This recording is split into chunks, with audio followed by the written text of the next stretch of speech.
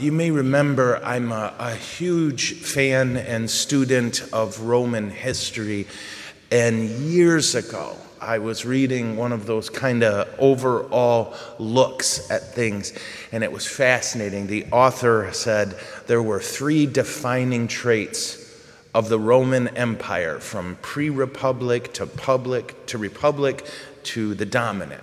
He said 3 traits, and he said they were: first, soldiers; second, they were priests; and third, they were engineers.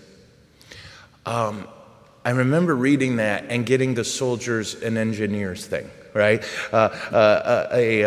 Empire that ran for almost 2,000 years and did not produce one piece of poetry is definitely a nation of engineers, right?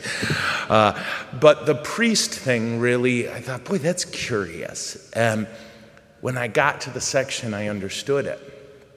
The author's point was the Romans were the most religious people of any time in history, but their religion, like all pagan religion, made no connection between religion and morality. And this secular author wrote about only Judaism did that. Judaism was the first and only religion, and its adherents, namely Christians, and that said, if you love God, you have to act like God. Fascinating stuff. All the terrible immorality, sexual immorality, the moral, the slavery, all these horrible things about the Roman Empire, but they were religious. They sacrificed to the gods. For you and me, our first reading reminds us that God says, if you love me, you keep my commands. It's not enough to say to the Lord, I sacrifice to you, I sacrifice for you. Our lives need to be different. We need to strive to be like God. So we hear the 10 Commandments and we know them.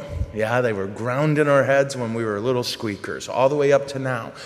But here's the thing to remember. Of course, it's not just knowing them, but obeying them. And it's recognizing that the reason we obey them is so that in our life we act like God. We know religion is not just about me sacrificing to the gods, but acting like God. And this Eucharist we're going to receive is the strength necessary to live that call well. Amen.